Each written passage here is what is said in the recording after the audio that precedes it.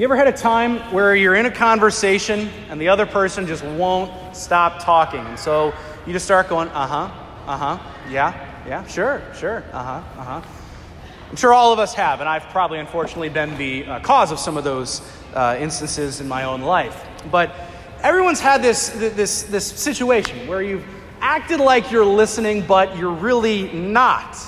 It's kind of a show. You're making it look like you're listening, but really you could not care any less what this person is trying to tell you. To the point that when you really have to listen to someone in a conversation that's really important, and there might even be some background noise, you find that real listening takes effort. Real listening is hard. It takes a lot of effort and mental strength to listen to someone and be fully attuned to what they are trying to say to us. Not just an kind of listening, but real listening. And this real listening, though, we find that when we're able to do it, we're able to respond more genuinely, more honestly, and just to simply respond better to that conversation. And our readings today speak a great deal about real listening and the fruits of real listening, being able to listen to the voice of God. And we have great examples in Samuel and even Eli and the apostles Peter and Andrew. So real listening is so important for us as Christians. I often get asked by people, Father, what should I do? I've got some big decision coming up. Should I do this or this? Or even, how do I discern a vocation to the priesthood or religious life? How do I listen to God? And oftentimes I'll give people a very simple answer. It revolves around two things. First, it requires silence. And secondly, it requires giving time to God in prayer. So let's examine those two things that help us to listen to the voice of God. Silence. I think we all realize that our world is a very noisy culture. There's a lot going on and a lot that is competing for our attention. And we find often throughout the day that there are so many things that are on our mind that we just wish we could just shut the door and be silent. But silence, real silence, is more than just simply not talking, because that's an exterior silence. We need interior silence too, a true interior sense of silence and contemplation. Because silence, brothers and sisters, is the doorway to the divine. It's a doorway to the divine. Because Samuel could not have listened to the voice of God in that first reading if his heart had been preoccupied with other things. That if he had been concentrated on the cacophony of the day or the little things that had to be going on in the temple. His heart was interiorly silent. He was open and he was ready to listen to the voice of God. He had a heart that was ready for God because he knew silence.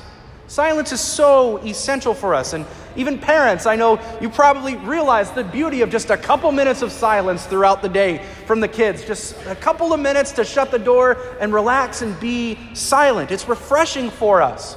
And I would encourage anyone who wants to find a little bit more silence in their life to go to probably the most silent place on earth. That is our Eucharistic Adoration Chapel. It's a wonderful, wonderful place where we can go, even if it's for a couple of minutes, leave the ball and chain that is our phone out in the car, and come and adore our Lord. To be with him, to gaze at him in the Eucharist, and be with him in silence. To just shut everything down for a couple minutes and be with God in silence. And it's in silence truly that God is able to speak to us. So silence is greatly important. But equally important is giving God that time for prayer. I know this can be very difficult with us in our very busy lives. So even the littlest bit can certainly help, turning our hearts and minds toward God in prayer. This can be hard because I think it's very easy for us to see prayer as something that is rather pointless, that doesn't have a purpose, that doesn't give us results, right? We like to see tangible fruits very quickly in our prayer. We like to at least see something very, very immediate and upfront as, that happened because I prayed today. But prayer serves a very important purpose for us. It helps us to speak to God and to grow in that relationship with him.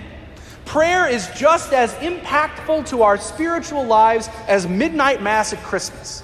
It is just as impactful, gives us just as much results and warm fuzzies, whatever you want to call it. It is that impactful for us. Prayer, daily prayer, whether it's formal prayers like the Our Father or the Hail Mary, or just simply opening our hearts and minds to God for a minute or two.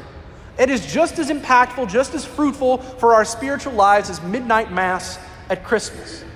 And the time that we spend with God is incredibly important. Time with God is like water for a plant. Without it, we spiritually die. Time with God is that important. And I think if all of us, myself included, approached prayer with this same zeal every day, I think we'd all be in a different place. Needless to say, though, because Satan doesn't want us to listen to the voice of God, he goes after us, especially in these areas of silence and time with prayer. Because Satan wants to do nothing more than to give us noise, to put noise into our lives. The great author C.S. Lewis, in his book, The Screwtape Letters, says that noise is the music of hell, whereas heaven is silent contemplation before God. The more silence we have, the more our lives are like heaven, if we think about it that way. Or the other temptation that Satan often tries to tempt us with is that there are other things more important to us than prayer. There are other things that are more important.